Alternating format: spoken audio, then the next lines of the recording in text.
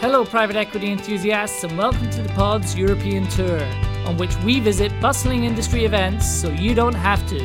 Whether it's beers in the garden or spritz on the beach, passports at the ready for this week's Unquote Private Equity Podcast.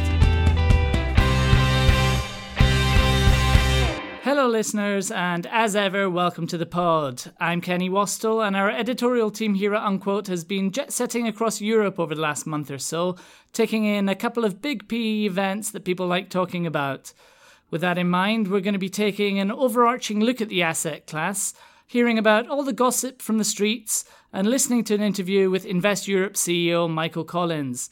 To guide us on our travels, fresh off the back of a headline slot in Cannes, and in the studio with us today, it's the boss, Unquote editor Greg Gilles. Welcome, Greg. Hi, Kenny. Good to be back. And of course, returning from a festival slot in Berlin, as always, Unquote's answer to Barry White, Oscar Geen is with us too. Hi, Oscar. Hi, Kenny. Good to be here. So, Oscar, you've just returned from Super Return. What was the overall view from the people you spoke to, and how did it differ from last year? I think the main thing is almost everybody that I spoke to commented on the positive atmosphere that was surrounding the event, which is, I mean, it's worth mentioning as well that the weather was considerably better than last year when I was also there. It was probably about -5 last year, and it was up to maybe 15, 16 this year. Okay, so I would feel more positive in those. Well, yeah, exactly, and I think it's just human nature to be a bit more upbeat when you can sit in a beer garden at the end of the day and you don't have to wear 4 coats. But everybody commented that it was a bit strange. You know, everybody seems to be raising funds at the moment. All of the panels are about different creative and new ways to deploy a lot of capital. But really, not a lot's changed since last year, except that we're a year closer to a possible downturn or crisis. And there were some sort of signs of emerging challenges. So, for example, a lot of people said it was more difficult to get in front of LPs than last year. It felt like there were less LPs around, even though supposedly there were more LPs at the event than ever. Also, the special situations marketing guys seem to be out in force, which is perhaps not such a positive sign. Okay, so that might be an indication as to where the optimism lies, perhaps. Well, exactly. You could be right about that. But I guess generally, I mean, the fundamentals look good. We've had another record year of deployment. Fundraising maybe dropped off a little bit, but from a very high starting point in 2017. So, you know, had another good year, and people just sort of, while the sun's shining, you got to make hay, I suppose, would be the way to summarise the feeling. Okay, and Greg, does this match with the impression that you got from your trip to Cannes earlier in the year? Yeah, it certainly does. It has to be prefaced as well by the fact that it was also fairly glorious weather. And of course, when you're talking about it, not over beer, but over a glass of Aperol Spritz by sort of the seaside in Cannes, people tend to be a little bit more upbeat. Another bit of a preface there is that it's still, to a large extent, a fairly French-centric event. And I think the French industry has we've gone over this before a few episodes ago actually, but it still has quite a lot to cheer for in terms of activity in recent months, in terms of and just general feeling of positivity. So understandably, everyone was fairly happy about current prospects. But what stood out as well, I think, as Oscar said, is despite the fact that there was still some sense of worry, of concern over a potential macro event in the next few months and what that might mean for the industry. Funny enough, I've just said that it was a fairly kind of French or even continental event. Brexit was still a little bit of a question mark over proceedings. Not necessarily because, and you would think that, that they should be happy because a lot of business is going to come their way or something like that, but there's still, everyone knows that ultimately it's not necessarily the best thing for Europe either. So that was there as well. But just the sheer number of different types of players and different strategies, and I think it's really a way for people to push into different strategies as well, especially the bigger players. You can almost feel like they're all sort of hedging and telling investors, look, whatever the future brings, we've got something that will work in that environment. I guess, sorry, just to jump back in there, but to pick up on what you said, Greg, it is fair to say that Brexit was the footnote to everything that I said. There were discussions about it going on. Is it worse to have a delay at this point than just to have even no deal Brexit, because, the longer it goes on, the more uncertainty there is for investors. And if there's one thing PE doesn't like, it's uncertainty. Having said this, I did put it to a couple of people that maybe a delay would be better.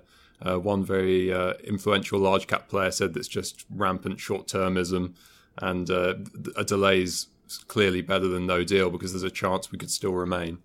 So differing views, but definitely that would be one point to take away from the positivity. Yeah, and I suppose macro event in this circumstance, which is what we're hearing quite a lot of, is obviously there is a bit of a slowdown in the French and the German economies specifically, but macro event is pretty much code word for Brexit. No one knows what's going to happen. But Greg, coming back to what you were saying, did you notice that there were any sort of particular strategies that had a greater degree perhaps of positivity than the other ones? Yeah, there's a couple that actually stand out for me, and it was quite interesting. Not necessarily the one. One of them certainly is the one that you'd hear a lot about at conferences, especially in recent years, and that's secondaries. Could definitely get a feel, having spoken to a few of the fund of funds that were there, almost a feel that they're really pushing for that a bit more than the primary side at the moment, and with good reason. When you look at the sort of the current fundamentals of the secondaries market, when you look at it in terms of pricing, if you're on the sell side, that's incredibly attractive, and I think we'll cover that in an upcoming podcast episode. But even just the sheer number of strategies you can deploy within that space, understandably, their own LPs are hungry for it, and there's a lot of positivity around that, perhaps more than on the primary side. The other one was, and that's actually quite heartwarming, really. It's venture, which for years has been a little bit kind of sidelined at these types of events. I'm not sure if that came through at Super Return as well, because obviously we're dealing perhaps with slightly bigger players there, but lot of positivity there in terms of trying to highlight the recent successes in Europe and the strength and in depth that the market has. Yeah, I mean, their venture event is actually just down the road. I didn't really get the chance to drop in, actually. But there were some crossover players whose names I kept hearing. Lakestar, for example, on the kind of borderline between venture and growth stage equity deals, certainly receiving a lot of attention. Okay, watch this space then. Well, this week's special guest is Invest Europe CEO Michael Collins, who spoke to you, Oscar, while you were in Berlin. We'll be right back with that interview, listener, after this. Hello, listener. I'm here to tell you about Allocate, European Private Equity's AGM, hosted by Unquote. This year, we'll be returning to the Grove in Hertfordshire from the 19th to the 21st of June. I'll be there, Kenny will be there, and so will more than 100 LPs, the top tier of European GPs, and our advisory partners. We'll be talking about all the big themes that will affect the next private equity cycle, catching up with old friends, and maybe even taking part in some outdoor activities, cycling, golf, yoga, and a barbecue. You can find out more at events.unquote.com/allocate. We look forward to seeing you there. Hello, listeners. I'm here in Berlin with Invest Europe CEO Michael Collins. Michael, welcome to the pod. Thanks so much. Okay, so we've been speaking recently on the podcast about kind of bifurcation of the fundraising market in Europe, where the brand names seem to be raising faster and faster. Some fundraisings in the lower mid-market maybe stall a little bit. Have you observed this as well? And what do you think is kind of natural evolution of the market? And is it a positive development? Yeah, I think it's an interesting question. I think a certain degree of bifurcation has probably always existed in private equity. The big brand names have got the track record that they can point to. They've got the very strong, very well-resourced investor relations, fundraising teams that can be out there scouring the market, talking to LPs. And smaller managers, by definition, don't have that same level of resource behind them. So I think a degree of bifurcation is a constant feature of fundraising. But I think in our experience at Invest Europe, when I talk to our members of all sizes, I don't think it is that pronounced. I think there are managers of all sizes that are still able to fundraise quickly. I think if you look back to the most recent year for which we've got data, 2017, both large funds and small funds were raising capital, were being successful in the market. And don't forget that ultimately, with any fundraising, it is about the individual manager and the strengths and weaknesses of that particular manager. Yeah, and there are always some that will stand out in various Exactly. There'll always be some smaller managers that will struggle, and there'll be others that will get their funds away really quickly. So I don't yet see any reason to believe that bifurcation has grown particularly in the market. Okay, that's interesting. And overall, sort of anecdotally, we noticed a little bit of a slowdown last year in fundraising. Sort of looking ahead to this year, would you expect that to continue, or will we be back more to sort of 2017 pace? Well, we're still collecting our data for 2018, and we'll be publishing that in May. But certainly the first half of 2018, for which we do have data at Invest Europe, was still strong. Perhaps not quite as strong as 2017 was, which was a really good year, one of the best since the financial crisis. So if there is a slowdown, firstly, it's from a high base. 2017 was a really good year. And secondly, I think if there is a slowdown, it's too early to say whether that's just an inevitable decline from one year to the next, because if you get a lot of big funds away in one year, it's inevitable that the next year there'll be a little bit less activity. We need a few more years of data, I think, before we can really say whether there's a trend that's developing here or not. Okay, well, let's talk about deployment then, because we can't deny that there's a lot of dry powder at the moment. It seems like we've had a kind of record year after record year in terms of deal flow. Do you expect that to continue, or maybe there's going to be a slight correction, a bit of a slowdown? Yeah, so again, if you look at the data for 2017, over 70 billion was deployed. That's the second highest ever amount of capital that was invested in Europe, and only slightly below the peak level of 2007, which was the highest level. I think that reflects two things. It reflects the successful fundraisings that have gone on, so GPs have got capital to deploy, but it also reflects the attractive opportunities that there are in Europe. Valuations are higher today than they were 2, 3, 4, 5 years ago. But when I speak to GPs, certainly GPs from North America, they're still attracted by European opportunities because the valuations are lower than those that they're seeing in the US. So it's always difficult to call where one is in a market cycle. But one of the strengths of European private equity, I think, has been that throughout the economic cycle, if you look back over the last 10 years or so, the number of companies backed every year is actually pretty stable, 3,000 plus or minus. And that tells you something about the steady stream, the steady flow of good, particularly SME companies that there are in Europe for private equity to back. Yeah, and you just mentioned the sort of comparison with the US private equity market. Which brings me to something else I want to ask you about, because people have been discussing today whether pension funds have enough private equity in their portfolios in Europe compared to in the US, where it's slightly higher. Do you think we've got it right in Europe, and maybe that they could have a bit more? So today, European private equity does very well in fundraising from pension funds. Around about 29-30% of the capital that comes into European PE is coming from pension funds. So they are already big backers, big supporters of the asset class. I think that's a combination of two factors in particular. Firstly, the impressive returns that private equity has been delivering for those investors. So they like the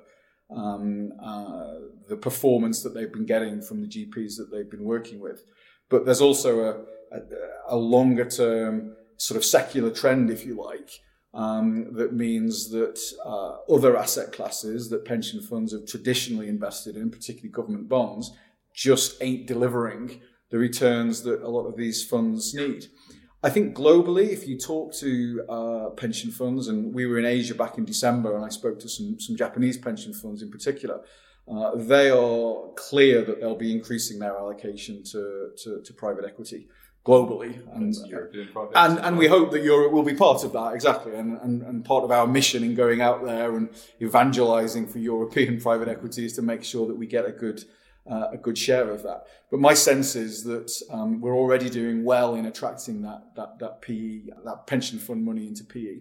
But there's more that we can do to make sure that continues to flow. And just last thing, just before I let you go, I'm not going to be able to get through this without asking you about Brexit. I mean, some people have said that maybe a delay is almost the worst case scenario for them because it's more uncertainty. What's your view on that? Private equity is no different, I don't think, to any other business. Uncertainty does not aid decision making. My sense is that when I talk to our members, that most of them have now worked out what their contingency plan needs to be for Brexit. It's one of the reasons why you've seen people bring forward some of their fundraising to try and get it away before the UK leaves the EU. Others have been putting in place their EU 27 legal vehicles and making sure that they've got all the authorizations. I think private equity is probably as well placed as it can be to cope with the uncertainty. But clearly, everybody would benefit from knowing what legal regime they'll be operating under, what legal regime their portfolio companies will be operating under next month, next year, and for the medium to long term. Yeah, well, let's hope for some clarification on that soon. Good luck. Yeah, exactly. Thanks very much, Michael. Thank you.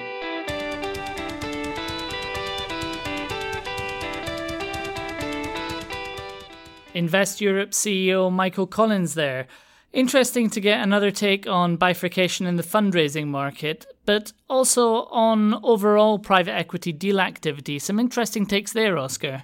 Yeah, it was an interesting take, and it was actually the thing that surprised me most when I was conducting the interview. The fact that actually the number of companies in Europe backed by private equity every year is roughly similar. But when I actually did go and double check that with our own database, Unquote data, unsurprisingly, it was pretty much spot on. What was interesting, though, and that we didn't have time to touch on in the interview, was that the type of private equity investment has shifted a little bit. So post-crisis generally, to big oversimplification, but if you look at venture capital, generally just after the crisis, there were lots and lots of investments of very low value. And since then, it's roughly been more and more value in the investment, so bigger and bigger tickets, but slightly fewer of them. Whereas on the buyout side, it's pretty much been a steady increase in both volume and value. And when you chuck in all of the other deal types and turnaround and some direct secondaries, it does level out to roughly the same amount of investment each year. Okay. And another interesting point Michael raised is North American firms finding better value in Europe. Now, this is something that has been ongoing for a good few years now. But what would your take be on that, Greg, in terms of the potential impact on European fund managers and deal valuations? Yeah, I mean, obviously it's been a big feature in the market, and that's something that, certainly on the sell side, GPs will aspire to. These North American investors are usually willing to pay perhaps a little bit more. But again, as Michael said, they find better value here. So I think, especially at the upper end of the market, that's played a big role. And that's perhaps contributed to driving valuations upwards. I'm slightly less, in terms of the overall impact, I think it is perhaps a little bit marginal. The real engine room is going to be in that lower mid-market, even down to sort of growth capital market within Europe. And within that, I think just to go back on the theme of, seeing kind of fairly steady levels of activity every year, perhaps raising ever so slightly or going down in certain segments. When you look at the overall amount of dry powder accumulated, perhaps you can't explain everything away with rising valuations, and therefore we need to raise more money. I think there's really going to have to be a switch flicked at some point in terms of finding a way to make private equity own a larger share of the economy. And I know that's a big objective for a lot of the trade bodies. It's better, for instance, in the UK than it is in countries like France or in the Nordics. I know Invest Europe and France Invest and trade bodies like that are spending a lot of time on that. And I think that's ultimately what they're going to have to figure out. And to play devil's advocate a little bit here, but I think it is worth highlighting that for European private equity, obviously new players in the market is not always going to be a positive thing. As Greg mentioned, obviously at the upper end of the market, then it's a good exit route for the lower mid-market players, like Argan Partners, for example, is currently looking at setting up an office in London, which can only be a positive thing. Mm-hmm. But when you think about kind of the early stage and kind of venture players moving in on the deal flow, and I don't want to mention any names here, but perhaps there are some firms that obviously it's positive that they're looking at Europe and seeing good opportunities, but it might not be so great for the local players. And just quickly, because we are about out of time, speaking of international investors and their impact, did either of you want to quickly touch on Michael's views on pension funds? Yeah, I thought that was a really interesting point. And again, that's been a massive fixture of the fundraising market, seeing interest from Asia and from the US, specifically when it comes to pension funds. And I think that obviously the next big step is trying to get similar level of attraction for European pension funds. And I think, again, lots of progress being made in places like the UK, the Nordics, to some extent Germany, I think. But in other parts of the continent is going to be a little bit tough from almost cultural/political reasons. And I think, again, there's going to be a lot of lobbying work there to be done to, first of all, arrive at that point where local pension funds are a kind of viable source of capital. And then positioning PE as the best recipient for that in terms of their allocation strategies. Fantastic. Well, we look forward to seeing what the rest of this year's private equity event schedule has in store for us. I'm afraid that is all we have time for this week. Please do take the opportunity to subscribe to the Unquote Private Equity podcast on Spotify or Apple Podcasts, or of course continue listening on unquote.com. A very big thank you to our two panellists in the studio today, to our special guest, Invest Europe's Michael Collins, and as always, a big thank you to you too, listener. We'll speak to you soon.